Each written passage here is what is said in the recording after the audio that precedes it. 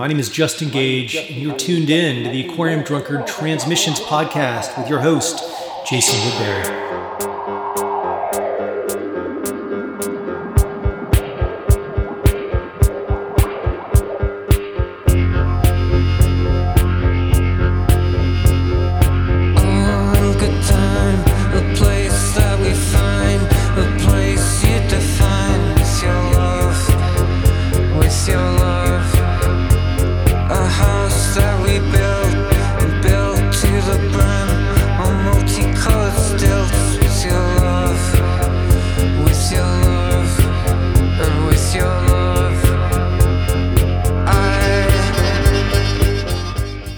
Hey, thanks for joining us today on Transmissions. I'm so glad to have you here. This week on the show, I am joined by Ade Blackburn of Clinic. The Liverpool-based duo of Blackburn and Jonathan Hartley released a great record last year called Fantasy Island, full of their trademark skittering drum machines, cavernous noises, and fuzzed-out melodies. And this week sees the 20th anniversary of their sophomore album, Walking With Thee. Was the title track of that record that first introduced me to the band. I remember seeing them sporting their surgical masks on MTV2 and noting the understated but pervasive strangeness in their music. That strangeness draws you in, and a lot of this conversation focuses on the allure of mystery in music, of leaving something unexplained, leaving something out in a zone that causes you to lean in to try to figure out what exactly is going on. I feel like Clinic has that. They're masters of that, and it was a lot of fun to talk about that. We also get into all of Blackburn's countercultural inspirations, discuss the notion of blending rock and roll and the avant-garde, talk about the dub-influenced Clinic offshoot Higher Authorities, and chat about collaborating with Rocky Erickson and John Cale, primary inspirations. So it was really fun. I had a great time speaking with Ade, and I think you're going to enjoy this one. If you do, please consider doing us a favor. Leave a rating and a review for the show wherever you listen. Recommend it to your friends and help us spread the word. Okay, let's get into it. Here's Ade Blackburn of Clinic. You're listening to Aquarium Drunkard Transmissions. Thanks for being here.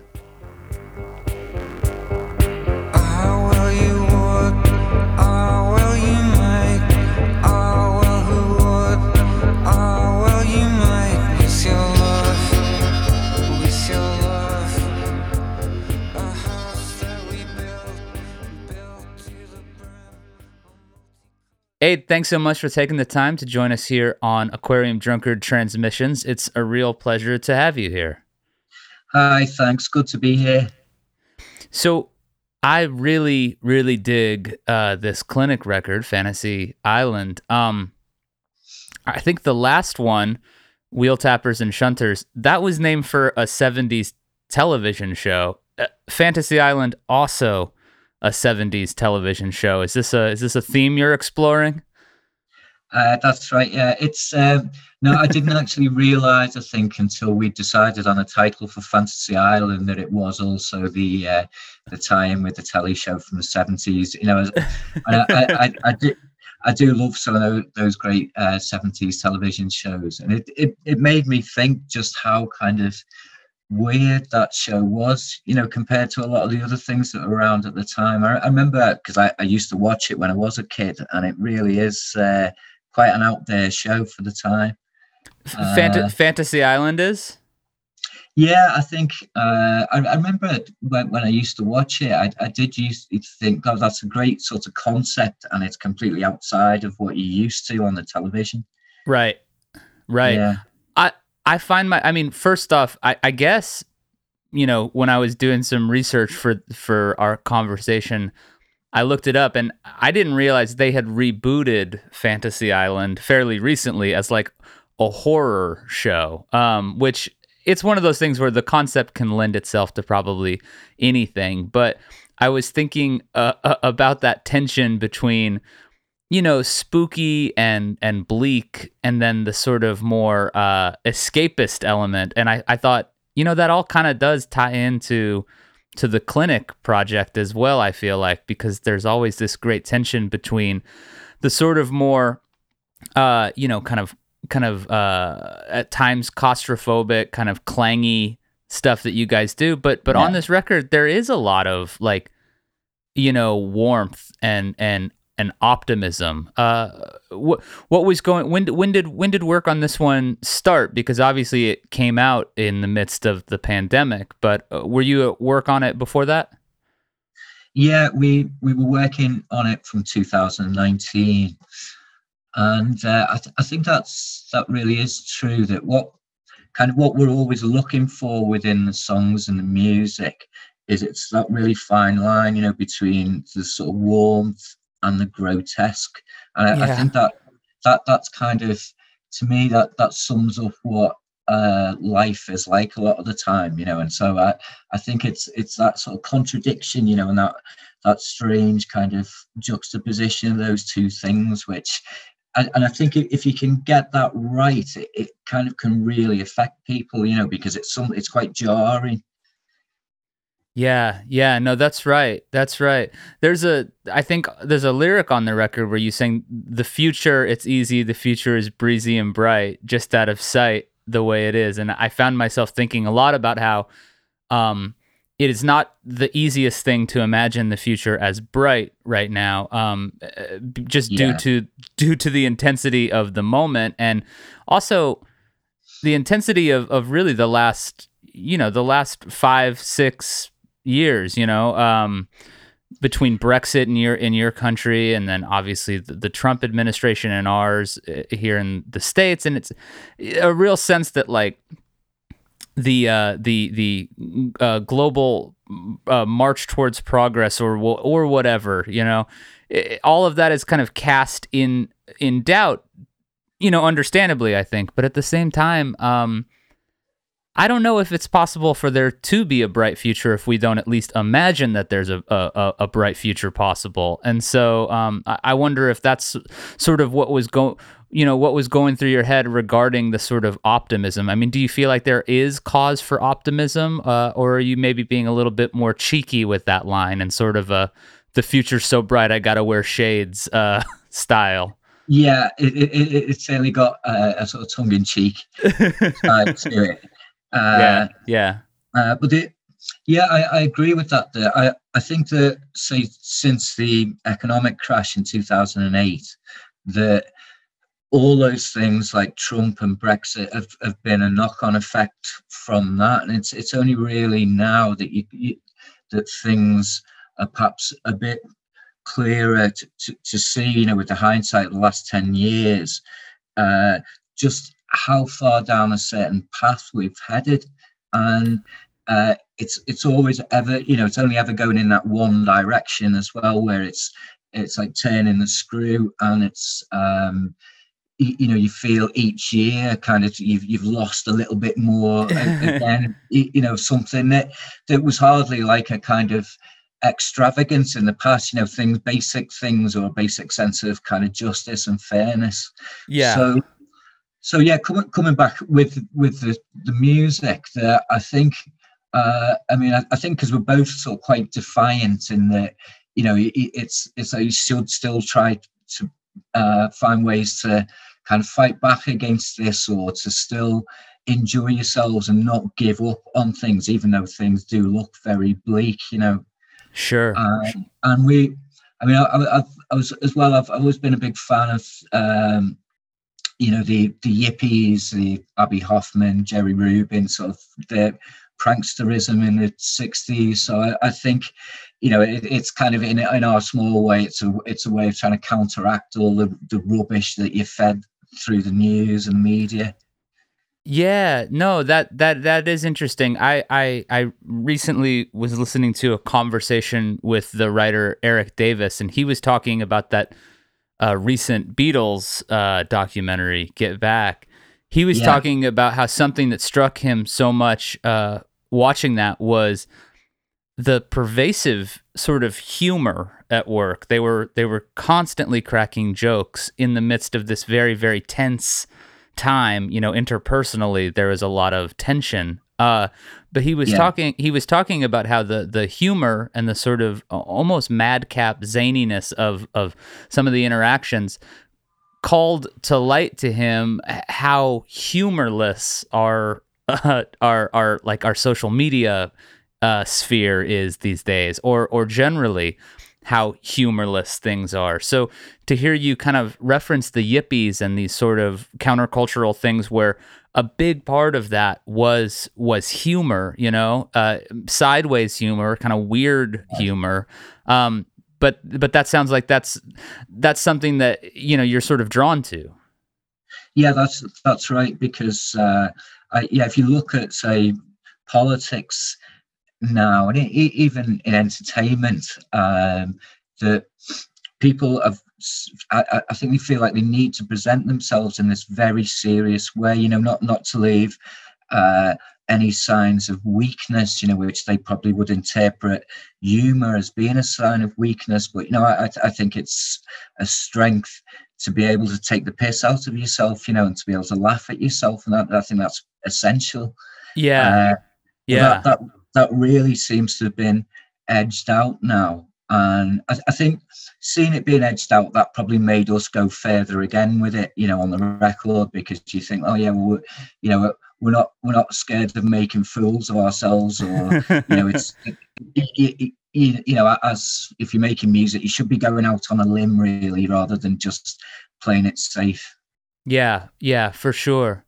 So Clinic is, it's just you and John at this point. How long? Yeah. When did that occur? There's the 2-man lineup. When did it go down to just the two of you? Well, the two of us have always sort of written the albums. We do that, and then kind of present the songs to the rest of the band. So we've been just doing that since the Free Reign album, which was 2012. That was the last when we would just recorded that ourselves. So, but we'd still been doing gigs, as the four of us. Got it.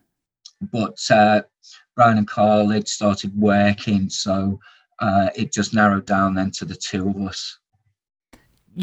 There was a break in the 2010s for Clinic for a while, and in the midst of that break, you and John did a really great record as Higher Authorities. I wonder what it was. That was, I think, maybe 2016. That's right. Yeah.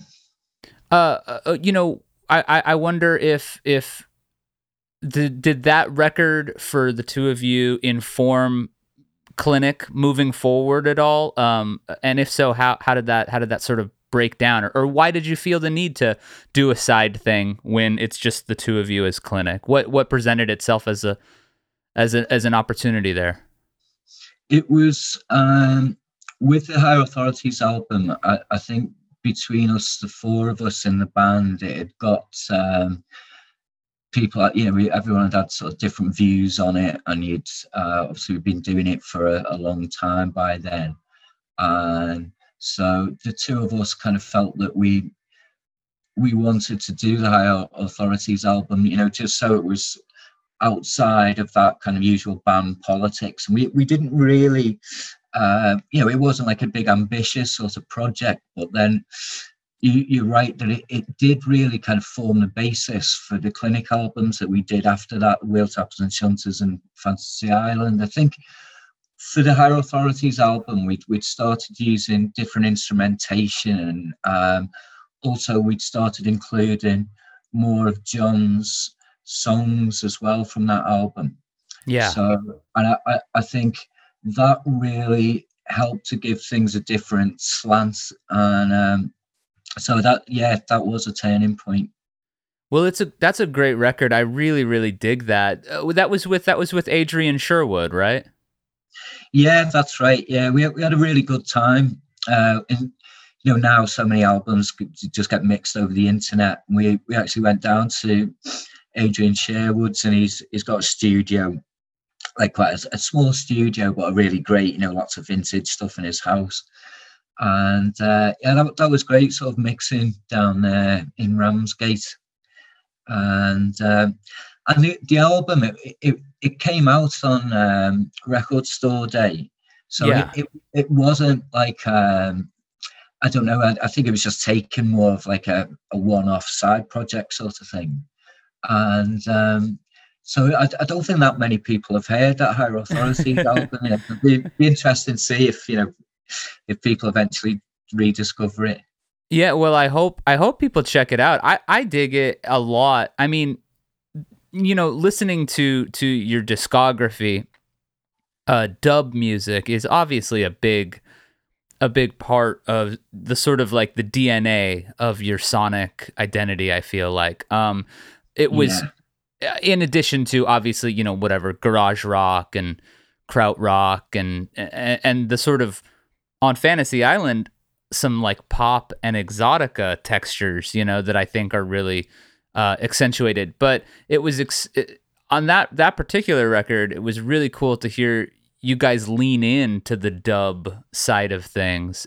How did you find yourself interested in dub music? Has that been a long time fascination for you? Yeah, it was John who was a really big fan from a long time ago, and we had on our very first singles. There was a song called Kimberly, and that had.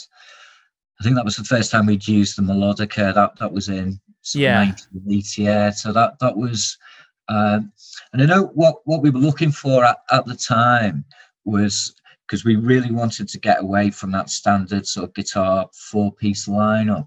So it was looking at other types of music, where it had a kind of weirdness or a kind of psychedelic side to it, but wasn't just using a standard band setup. And I think that's what drew him to dub stuff, just something that can be mind bending, but in a completely different way. Right. For me, it's all about the space that ends up being created, this sort of uncanny space.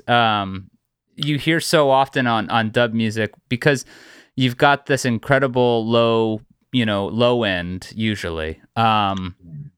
And then you've got these drums that sort of clatter out into the ether almost, and so it's like it creates this really interesting space that I hear.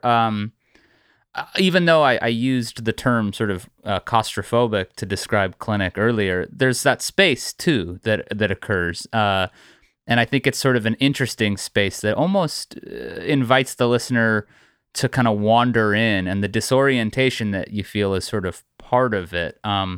I feel like on this new record there is a really interesting use of space, and so that's why I thought that Higher Authorities record might sort of be, as you said, a sort of a turning point. So it's interesting to hear you talk about how going all the way back to the original days of the band, that's been sort of a concern or a thought.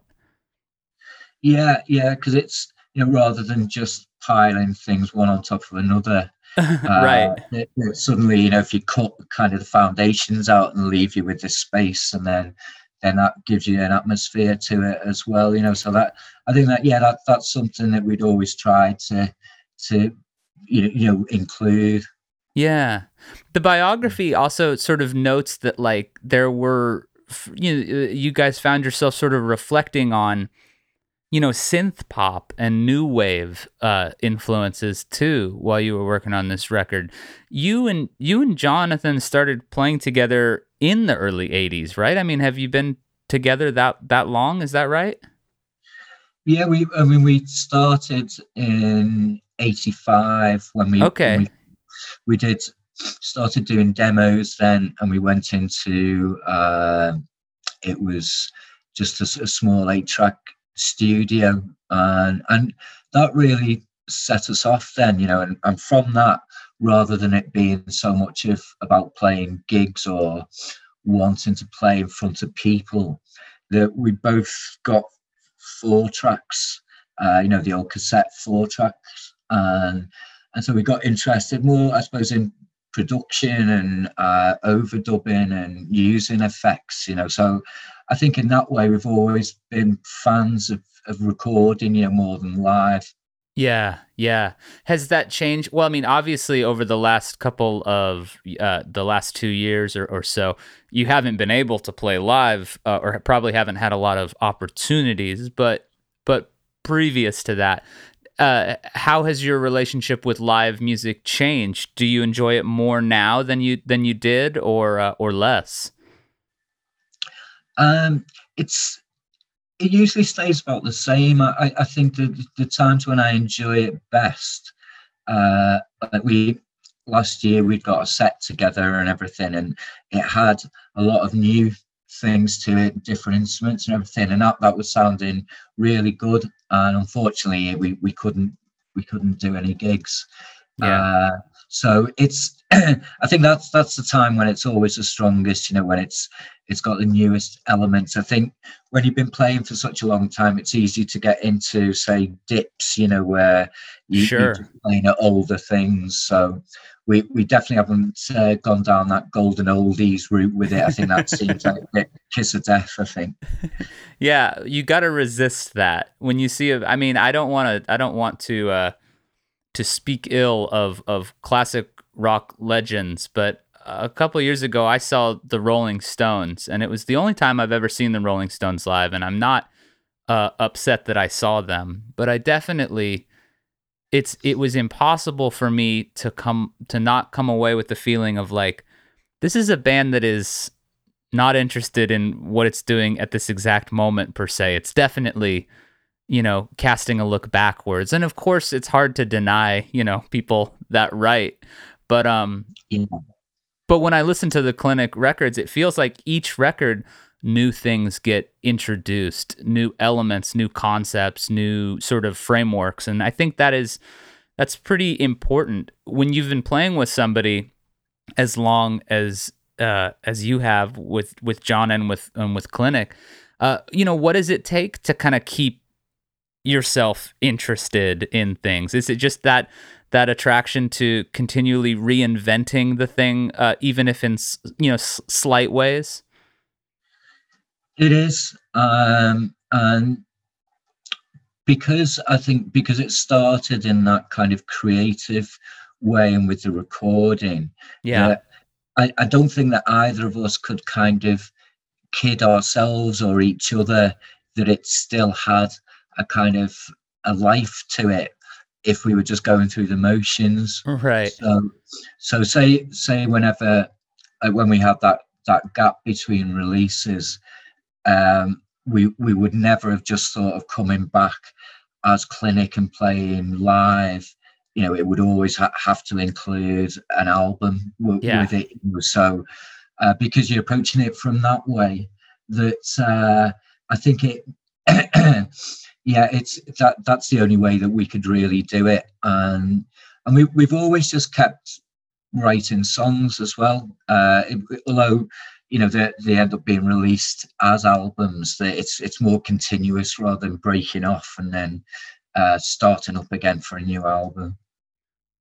What do you tend to how do you tend to compose your songs? Are you a guitar guy? Are you a keyboard guy? How does it usually, because obviously, as we've talked about, the records have like a very distinct sound and they incorporate a lot of textures and rhythms and stuff, but just melodically and sort of structurally, how do things come together for you? Structurally, it could be keyboard or guitar that I'd start things on, or John would start things on. Um, well, I think it's kind of approaching it in a slightly untutored way, where it's I think there's a kind of an energy or a feel that you want to bring out in them, which um, because it's more based around the rhythms or the grooves as well. You're not doing it in this sort of crafted Right. chord sequence type of way. I think I would perhaps start off with a very loose melodic idea, and then just see where you could go with that over that rhythm. So it wouldn't be too planned out. Say if you would in doing a sort of verse, bridge, chorus type of structure.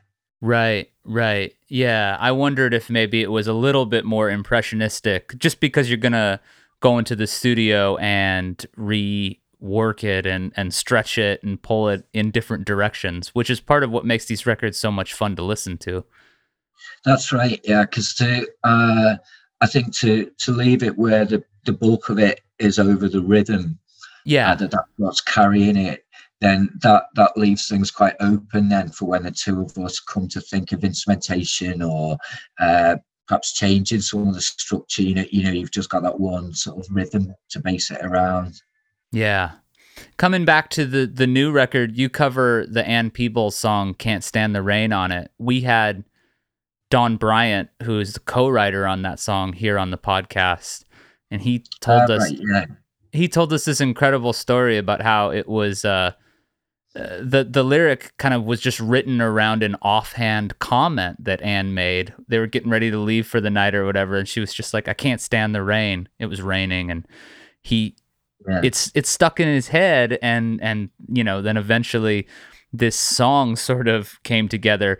For you, do lyrics sort of tend to fall out of the sky? Do they tend to come out of sort of like offhand comments? What is it that draws you to a lyrical idea? Yeah, it's usually a kind of unusual turn of phrase, and something which perhaps just upends its standard meanings, things with a kind of hidden depth or uh, Yeah.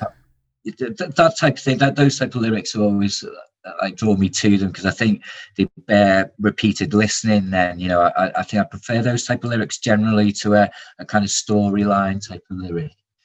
The Uh, Yeah, I keep thinking about fine dining from this record, and I don't 100% know what you mean by fine dining, but that's partially why I like it so much. You know what I mean? Like, there's something about that one that's just yeah, like the repeated. It becomes less about the words when I'm listening to it, and more about like the sound of the words somehow. And there's something menacing about that one to me, or funny, like you mentioned. I think there's a reference to a clip-on tie in there too, which is yeah, an inherently funny idea.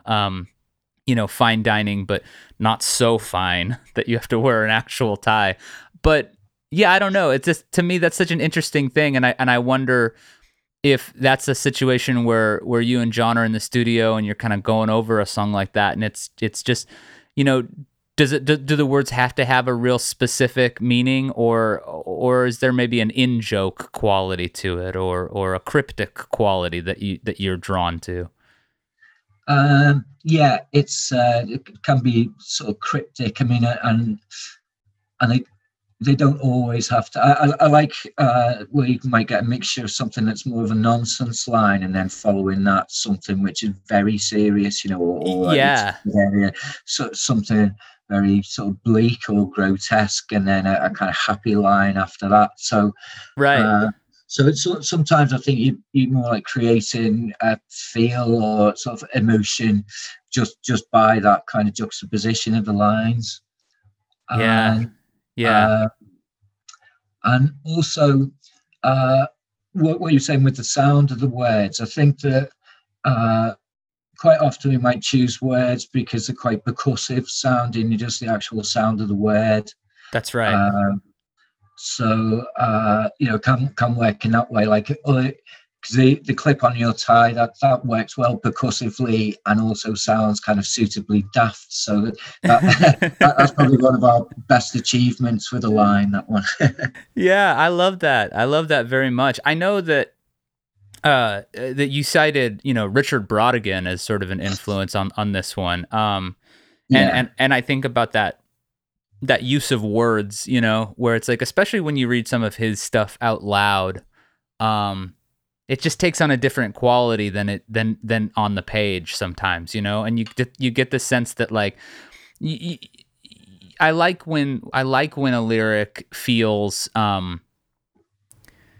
it feels sort of maybe not, I don't want to say divorced from a specific meaning, but alludes to a meaning more than tells. Yeah, that space, again, we're talking about space mostly, I feel like. Space for the listener to wander in and find themselves maybe a little confused, but in a pleasant way. And I feel like that occurs with the lyrics too, and sort of always has. You know, I feel like I first heard Clinic in the 2000s when Walking with Thee was all over MTV2. That's when I was. But that has a similar thing, you know. Like I remember, like Walking with Thee. What is this alluding to? It has like a biblical sound, you know, or a sort of religious connotation, and it's repeated in this like mantra like fashion. And I just remember feeling like that was such a cool lyric at a time when not every band was making interesting, cool, you know, lyrics or whatever. A lot of the stuff that I heard you guys presented alongside. Yeah, so I mean the type of lyrics that so we always try and avoid will be, you know, those sort of attempted rock and roll type of lyrics, which I mean I do like a bit of that, but you know, where it's a bit too kind of cabaret, you know, or it's a bit cliched. So I like throwing in things, everyday things next to something fantastical, and I think that's what Richard Broadbent was really good at doing. Yeah, and as you're saying, when it's read aloud, it's fun to read a lot of the time, isn't it? Sometimes Richard Broadbent, and it does take on, you know, it's got a different life to it than just reading on a page. Yeah, no, absolutely. You know, going back to that sort of like MTV2 era and the sort of the moment where there was this push, you know, by maybe say record companies or music magazines or whatever, there was this big rock is back kind of thing. And looking back on it now with a little hindsight afforded to us, it feels kind of funny for Clinic to be lumped in with that stuff. You know, I'm thinking of sort of garage rock bands, you know. You had guitars, so there was that kind of lumped you in with them. But I wonder, did you feel any sort of simpatico vibe or affinity with some of the bands from that moment? You know, maybe let's say groups like the Strokes or whatever, where there was sort of a post-punk or you know, garage rock influence. Yeah. Did you feel like you were a part of anything at that time, or did you always sort of feel like Clinic was maybe a little bit of an island of its own? Yeah, I think we've always felt quite out on our own, you know. Yeah.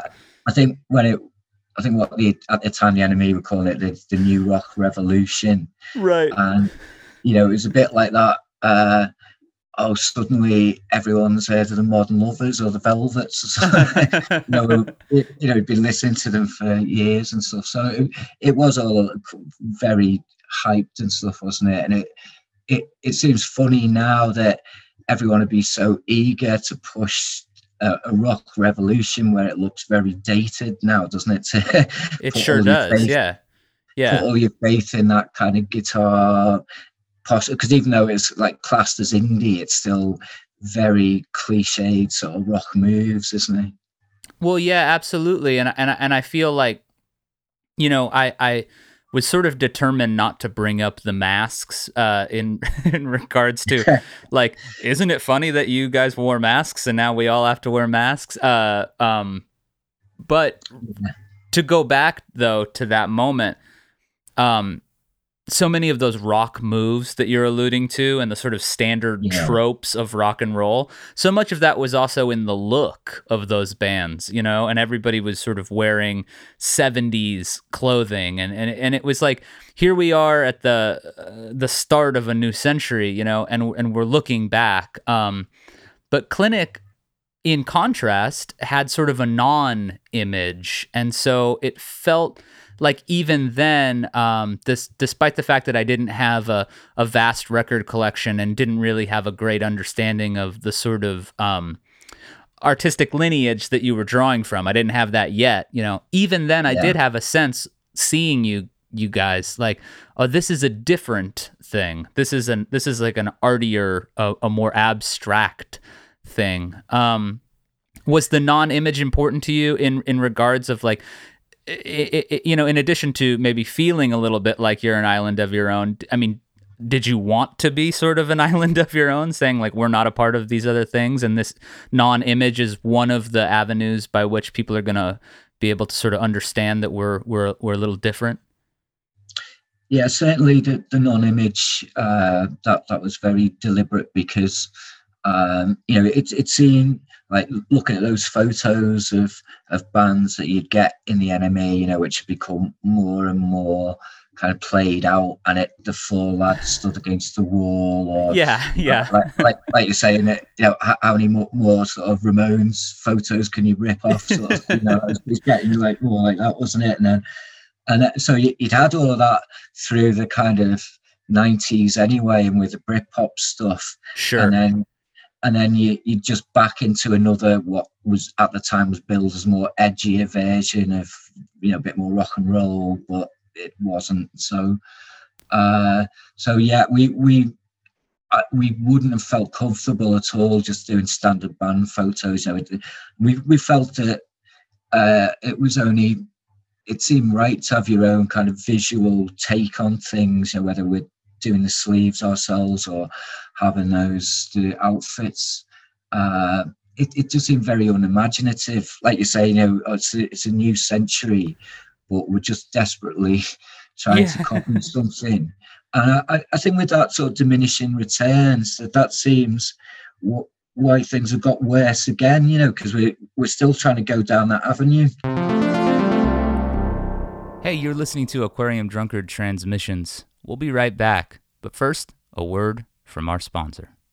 Are you curious about the world, but also want to be surprised and even moved? Do you demand skepticism, but also want to leave space for wonder? Radiolab experiments with sound and storytelling, allowing science to fuse with culture and information to sound like, well, music. Join hosts Jada Boomrod, Lulu Miller, and me, Latif Nasser, for an experiential investigation that explores themes and ideas through a patchwork of people, sounds, and stories. You can listen to Radiolab wherever you get your podcasts. We talked a little bit earlier about the sort of socio-political times that we're in, right? Where you definitely can see that a desperate desire to return to a imagined past. And it's really comforting to do that. And I find myself doing that myself as well. Of course. Yeah. It's the nostalgia of it, isn't it? And it's a bit hard to believe that these things that are only kind of in a relatively recent past seem like a different place altogether.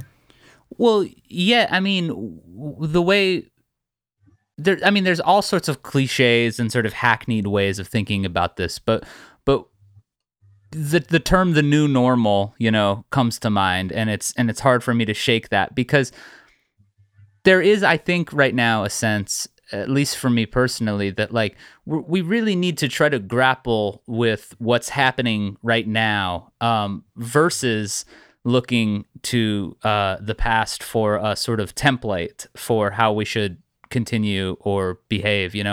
At the same time, it's impossible. We have to use the past as a way of decoding and interpreting what's happening right now. So I feel like, at the risk of being, grandiose or whatever, sort of what you guys do in Clinic is an interesting example of ways that you can pull from the past. You can pull from your record collections and take these elements and then recontextualize and reimagine and reintegrate them into something that doesn't feel like a carbon copy of what occurred already, and I wonder if there's like sort of an artistic or a creative view that maybe we could look to art as a way of saying, like, no, we don't have to discard everything that came before, but we do have to reinterpret it, and we do have to come up with a new way to present it. Otherwise, like you said, it sort of loses its meaning. Does that sort of resonate with you? It does, yeah. That really does, because when we're putting the songs together, I think if anything is too much of one thing, if it sounds too much either like something else or just one style, one idea, then we wouldn't carry on with it. So Right. I think, where it has to, I think, surprise yourself and take it outside of something that's easy to categorize. So yeah, I think that's really a healthy thing, because even if you can do, say, something that's a really great song but strongly influenced by something else, I think that might be satisfying for a short time, but then eventually you're just going to feel, well, we've already heard this, so how much better, or how much can you justify this? That's right. I think there does have to be something to it where you could say, I don't quite know how to place that in order for us to feel like you're going forwards musically, and, as you say, not to just repeat the past. Yeah, yeah. And the Clinic discography is sort of a master class in maintaining an identity and a sort of like identifiable sound while still incorporating new elements and reworking and not falling into just tropes, but also when you put on a Clinic record, you can immediately tell it's Clinic. And to me, that there's something very, very interesting. And again, that sort of, maybe there's a little tension there too, the tension between being an identifiable and sort of singular kind of group, and also being willing to sort of jettison certain things out or interject new things. To me, that's a very interesting thing that you guys accomplish, and not every band gets to accomplish that. Some bands only have a few albums in them before the formula is exhausted, but maybe the lack of formula has been helpful for you guys. Yeah, I think it must be there's quite a strong foundation to it in what our personalities are like, really, because I think, as you say, that with some things, it might be able to last for a couple of albums, but perhaps it was too based on what was happening at the time, what the trends were at the time that allowed it to come through. Yeah. And then, then you can be a bit flummoxed if you haven't got a kind of strong enough foundation to go back to. Yeah. So I think, yeah, because we've always been a bit mental and stubborn, we've ended up a mixture of sort of design and look as well. It has, as you say, got its own kind of feel or sound to it, even if it's not the same instruments each time. Yeah, that's right. That's right. So I think we touched on a little bit how around 85 you and John were playing together. I'm curious, was that the group Sunny Rain Afterlife? Was that the first sort of name for a project which would maybe eventually morph into Clinic? Yeah, it was Sunny Rainy Afterlife, and it was the two of us and our mate Rich.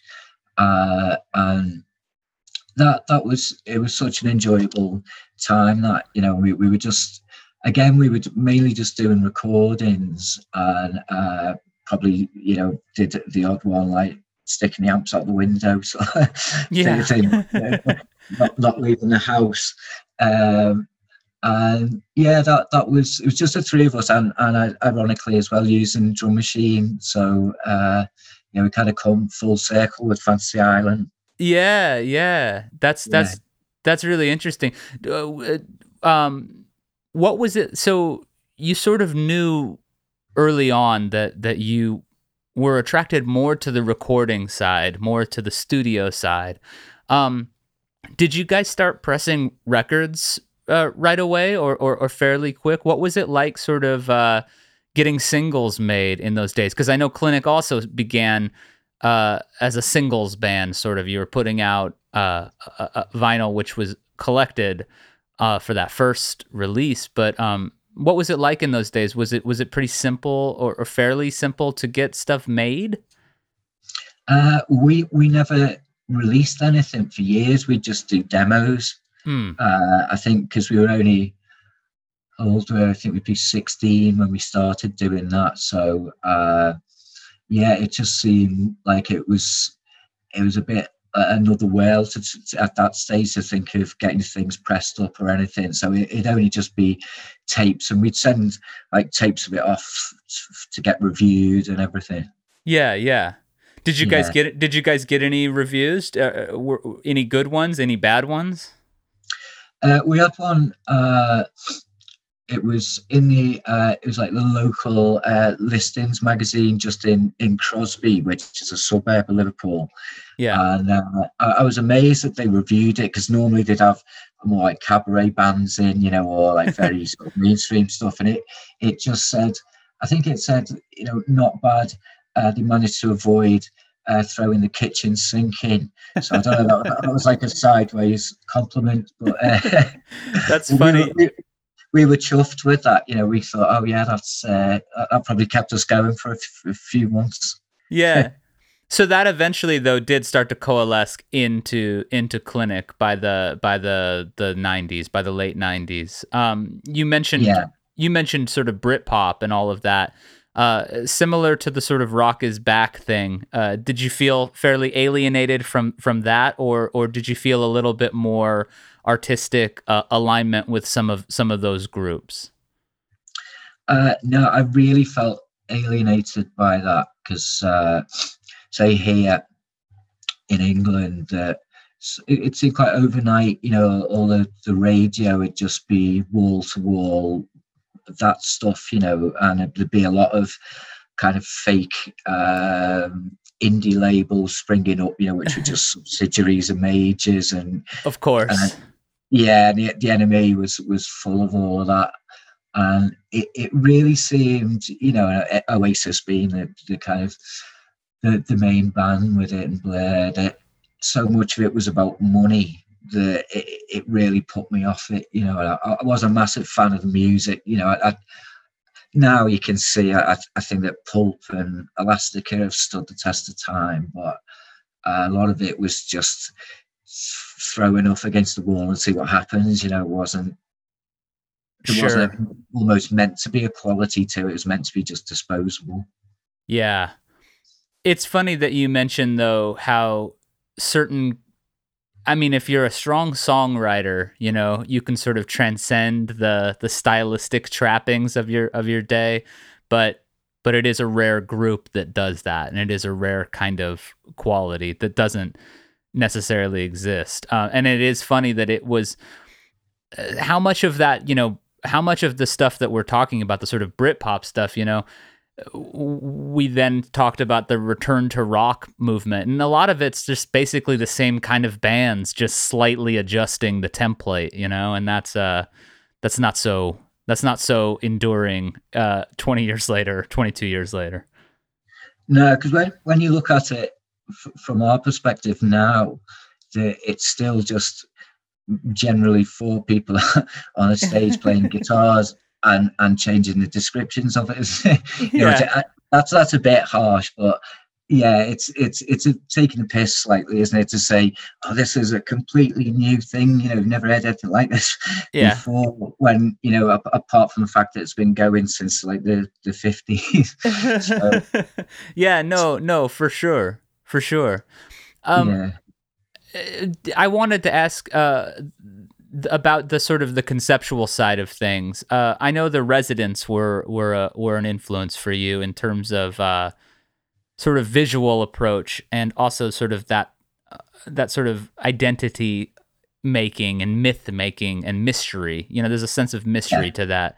I wonder how much that sense of mystery was important to you as a young listener in terms of drawing you into the music, because now, you know, we tend to know almost everything about an artist, in part because of podcasts like this one, where people ask artists a bunch of questions and we get to listen to them talk. So I know I'm contributing to it, but at the same time, you know, I think about that sense of mystery and how important that must have been, and how important it remains in terms of a band like Clinic. But was that a big thing for you when you started getting interested in music? it was a big thing. And when you think about it now, that even the kind of really mainstream stuff had a bit of mystery to it, just because you couldn't find out, as you're saying, all the time what they were up to, and there wasn't social media or anything. So and then I think beyond that, bands that I liked growing up in Liverpool, things like Teardrop Explodes and Echo and the Bunnymen, where a lot of that was not to do too much. It was a mystique about something just really seemed to draw me to bands that had that. And I think when I was growing up, the two sort of big bands who seemed to really take that into account was the Teardrop Explodes and Echo and the Bunnymen. And then, especially with them both being from Liverpool, that was set a really good example of something that you could do well without resorting to the obvious, and that kind of tacky way of trying to sell something. Yeah, and I know the Residents, who aren't from Liverpool, but the Residents also kind of an influence. And what was it about that group that you were drawn to? It was, I think, because we'd always been drawn to visuals, and that seemed to be taking it a step further. That the identity was concealed, and they used the eyeball heads. Yeah. So that. And also just that the Residents, I think, are incredibly catchy, the riffs and the tunes. So it's doing something kind of melodic, but with a subversive side to it as well. So it was that kind of odd mixture that really appealed. Yeah, for sure. And, that's funny that does carry through Clinic as well, because your stuff, there is usually a pretty nice melodic hook, at least somewhere hidden in there. And I really appreciate that about the group, that there is a real sense of melody that goes with that sense of mystery. Yeah, that's right, because I think to have a strong melody there, that's then draws people into it. So without having, say, a strong melody or combined with a strong rhythm, that I think, you could be just dismissed as, well, what are those kind of nutters doing over there, So it's essential that it has something to balance that off. You've never appeared in a photograph on any of your album covers, right? It's always been illustrations or photo work, but you've never been on the cover, right? No, we haven't. No. Is that an intention? Was that an intentional thing to some degree? I mean, although you're obscured in your, promotional photos and stuff, was there even a step beyond where it's like, we don't want to put ourselves on the cover for some reason? Yeah, we didn't. I mean, we weren't really interested in kind of pushing ourselves as people in any kind of way. But I think perhaps above that was that just thinking about making attractive sleeves or exciting sleeves seems quite limited if you're just basing that around a band type of photo. Even if you accessorize it or do it in an unusual way, seems a lot more scope, because then it's wide open if you're not just sticking to band photographs. Sure. And I think the cover of Internal Wrangler, just like it sticks in my head. I think I recognize now a little bit of a, there's a jazz quality to that one, almost like it could be an Impulse release or something along those lines, sort of a pop art approach. But yeah, that absolutely is it's so different than, a cover where it's like, as we've talked about so much in this conversation, the four guys with guitars or whatever. It's cool that it in a way, I think it also helps to create a sense of remove from the regular world, which is kind of nice when you engage with a record, and I think that's really important. Yeah, that's important, I think. It's in its own world, and and I think that's true as well with because we have been talking a lot about that kind of older sort of 4-piece thing, and I think because I love that so much, but you also have to think, in order to make the music kind of alive now, you can't just keep going back to that. Right. Yeah. I mean, and the fact that it's a 2-man group now, at least for the recording side of things, obviously that removes you a little bit even more from that template. But nonetheless, like I think that it seems like the interest in progression and the interest in not going down any path that is too familiar is really important to you, and I think that comes across in the constant evolution and in the strange sort of the way a record like Fantasy Island. I mean, I don't know. For me, there's not a lot of bands that this far into their career are still interested in that kind of experimentation and that kind of resistance to the familiar. I think about that. The latest Low record is a great example of a band that's similar to Clinic, in my opinion, sounds exactly like the band and also completely unlike anything in their discography, except, or more in line with recent sort of developments. I feel like that carries over too. And that's a pretty rare thing in the world of music.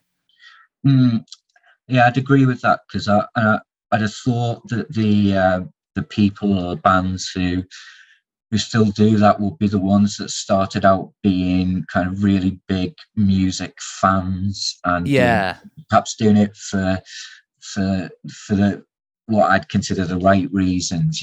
I think when you look at bands that tend to, like at this stage, they tend to consolidate things, and then it's quite happy just doing that golden oldies set and living off the past. And I just couldn't have done that, and I don't think any of us could have done that, where it just seemed that just seems very lazy, Yeah. Somebody that one of my all-time favorite interviews, it wasn't for this podcast, but it was for Aquarium Drunkard, was I got to speak with John Cale a few years ago. And he's an example of somebody, we were talking about a record where he had revisited, an older recording and sort of reworked and reimagined it. And it just sounded so drastically different. It reminded me of what you're talking about, this sense of like, for certain artists who are doing it for the quote unquote right reasons, which I guess maybe we could say are artistic ambition and the desire to share, the desire to make something new and interesting, that's maybe what I would classify as the right reasons. I don't know if that aligns with yours. Yeah, that would be how I look at it. And I can really appreciate this. It's the same with us, that just surviving and earning money is probably harder than ever now. So sure, people want and need to do that, but I think it seems like perhaps you could just do it in a less overt type of way, or to just put the music ahead. Always a bit suspicious if bands don't make new music and just reform to tour. That seems a bit cabaret. Sure. Yeah. Well, I brought Cale up in part because in 2017 you guys joined him and played some Velvet Underground covers. Was that had you previously met John already? No, we hadn't. I mean, we had spoken to him on the phone quite a few years before that, when it was a different thing before Clinic, and there was a possibility that we could have done some recording with him, but that didn't happen. And so it was really out of the blue when we got asked to do that kind of Velvet show. Yeah.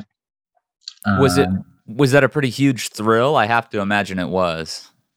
Yeah, it was. Because I just never thought anything like that would ever happen. And they were like the really big thing for me as a teenager. And just so influential. So yeah. Yeah, so we ended up, we had, I think we only had 1 day's rehearsal for it, and it was, it was just really strange because, say, one of the songs we were playing was Run, Run, Run, and he was doing the backing vocals on it. You just say, oh, this is really strange. Yeah, I mean, what a what a head trip to be in a position like that. Did you get a chance to see Todd Haynes's Velvet Underground documentary? I haven't seen it yet. I'd forgotten about it, and then I looked at a couple of clips last night. It looks a really good documentary. Have you seen it?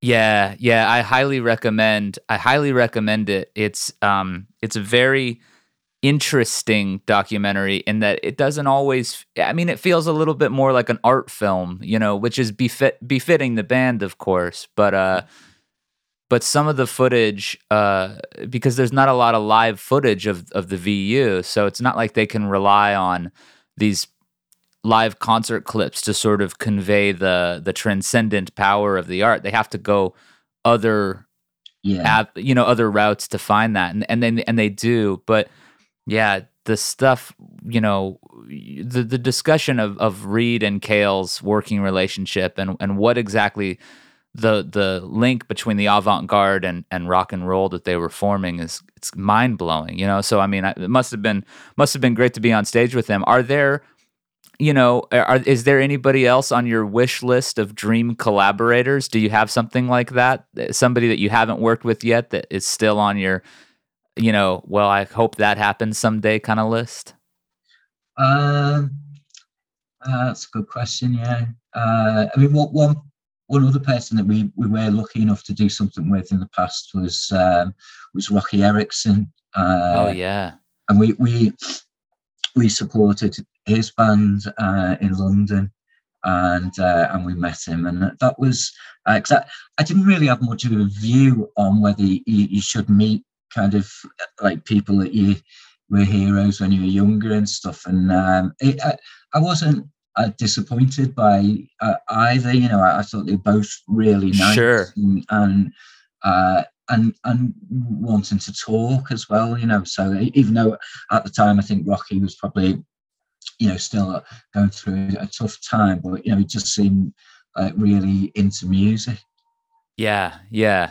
So I mean, geez, between Rocky Erickson and John Cale, yeah, I mean, those are I have to imagine two of the biggest influences in terms of of what drew you into music. The 13th Floor Elevators are again another band that forged those connections between the avant-garde and rock and roll at a time when that wasn't the most intuitive approach. And I guess in their case, maybe it was even a little bit by accident, but nonetheless.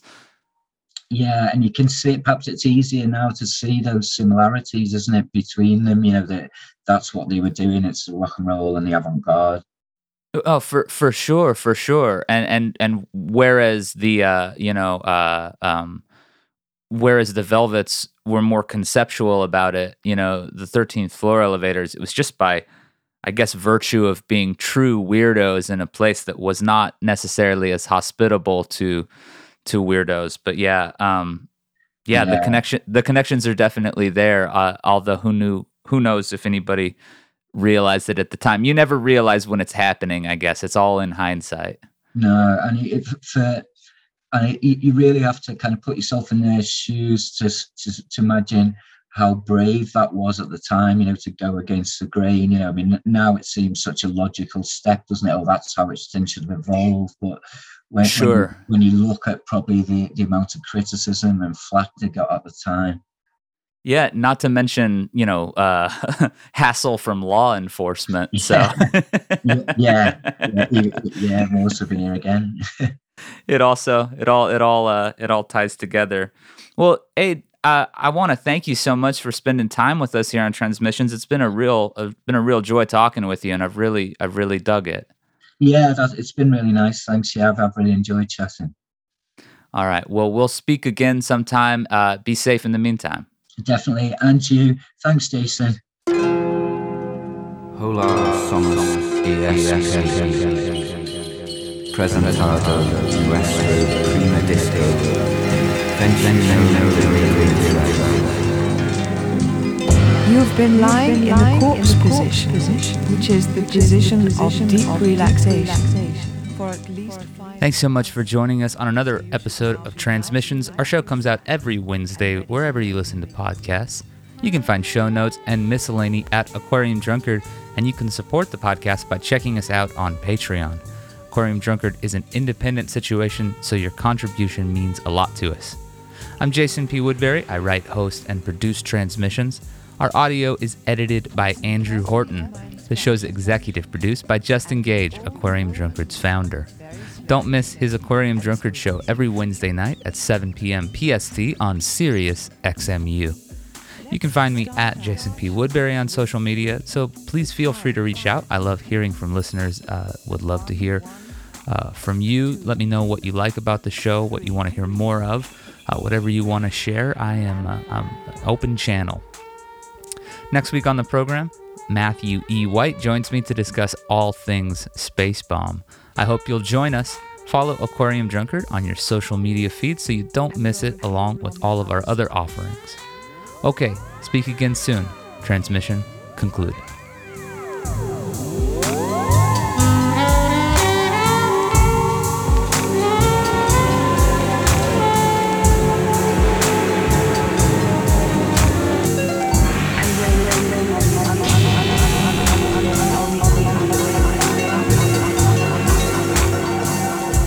Close your eyes.